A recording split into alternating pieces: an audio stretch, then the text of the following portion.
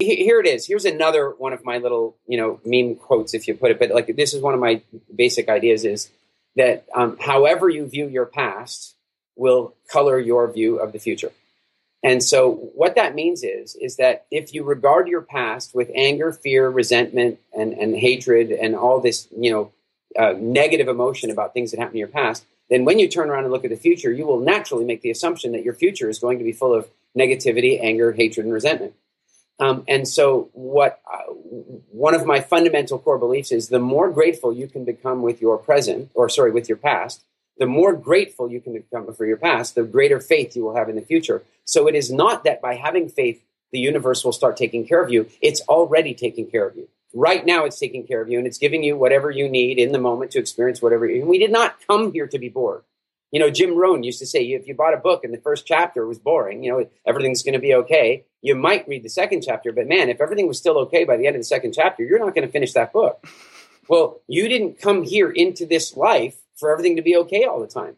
You didn't. You came into the life for drama and experience and love and heartbreak and disappointment and elation, all of it. I don't even think you could taste elation if you didn't have disappointment. I don't think you'd ever appreciate it. Yeah. And so what I take a look at is I'm saying, all right, the more grateful I can become for my past, if I can get to a place where I am quite literally grateful for everything that's ever happened to me, everything I've done or not done, if I can get to that plane of absolute gratitude for my past, then when I turn around and I look to my future, I'm going to go, well, that doesn't look very nice, but I'll be grateful for it one day.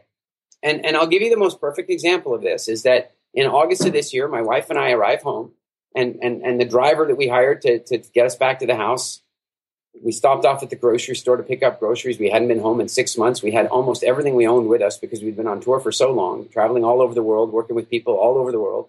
And all of a sudden we get home, and while we're in shopping, the driver who we knew, had some kind of weird family problem, I suppose, and he arranged to have everything we owned stolen, everything.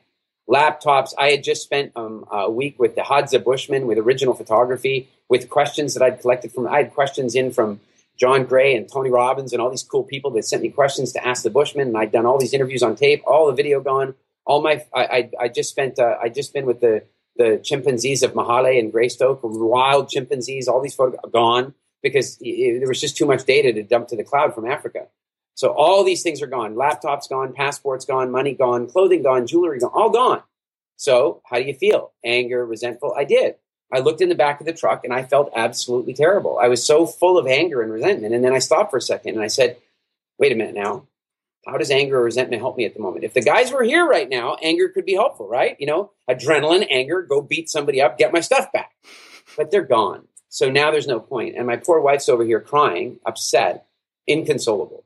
And in that moment, I said to myself, but Eric, everything that's ever happened to you in the past, everything that you've ever regarded as an absolute calamity. I had an employer completely scam me so badly once that I had to quit my job. We're living in a foreign country, and I thought it was the most terrible thing in the world. Ended up being the greatest gift. When I was 18 years old, somebody lit me on fire. I had to have my arm rebuilt from skin they took from my legs. I am so grateful that happened. So if I can be grateful of those things, maybe one day I'm going to look back on this empty van and I'm going to be grateful that all the stuff was stolen. And then my mind said, no, you're not.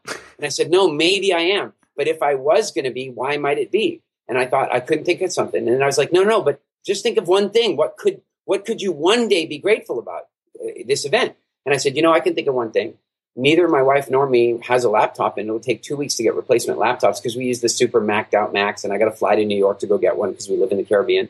I had 2 weeks without a laptop. You know what? That's going to be really good for our relationship. We're going to hang out, go for more walks on the beach than we usually do, nice dinners out. We'll cook more because we don't have our computers to distract us and, be working all the time. I thought, actually, that's going to be pretty cool. Plus, we'll get to do a lot more kiteboarding than we usually do because I have all this work to do and now I can't do it. And then also my wife hasn't, her Mac is like 3 years old. She won't let me buy a new one for her, and I'm her IT director, right? So I have to fix it.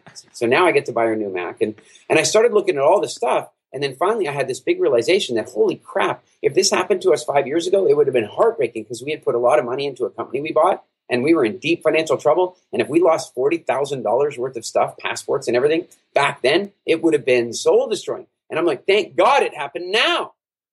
And by the end of this whole conversation, I started going, I'm going to get to buy my wife all new clothes. That's going to be great. I'm going to buy myself a new Mac. I got this going on. We're going to go kiteboarding all week. I started going, this is wicked. I thought, you know what? I've been wanting to live without a cell phone. I've been wanting to experiment about life without a cell phone for ages, but I've never had this one. Now my phone is gone and I'm not buying a new one. Awesome.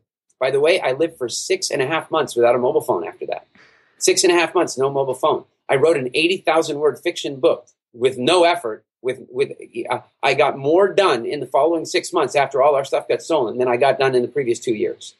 And I got a glimpse of that as I was looking into the back of the van. And so I turned to my wife and I said to her, everything's going to be okay. And she says, what do you mean everything's going to be okay? All our stuff is gone. And I said, let me just tell you right now, with confidence, with certainty, I can tell you, everything is going to be okay. You and I are about to have the funnest 2 weeks we've had in a whole long time. I promise. And she stopped crying. And she started to feel better. And then we had the best 2 weeks you could imagine. And then I wrote a book. And then I got more work done than I can imagine. And we're having the most incredible year in our business because I had 6 months of completely different perspective.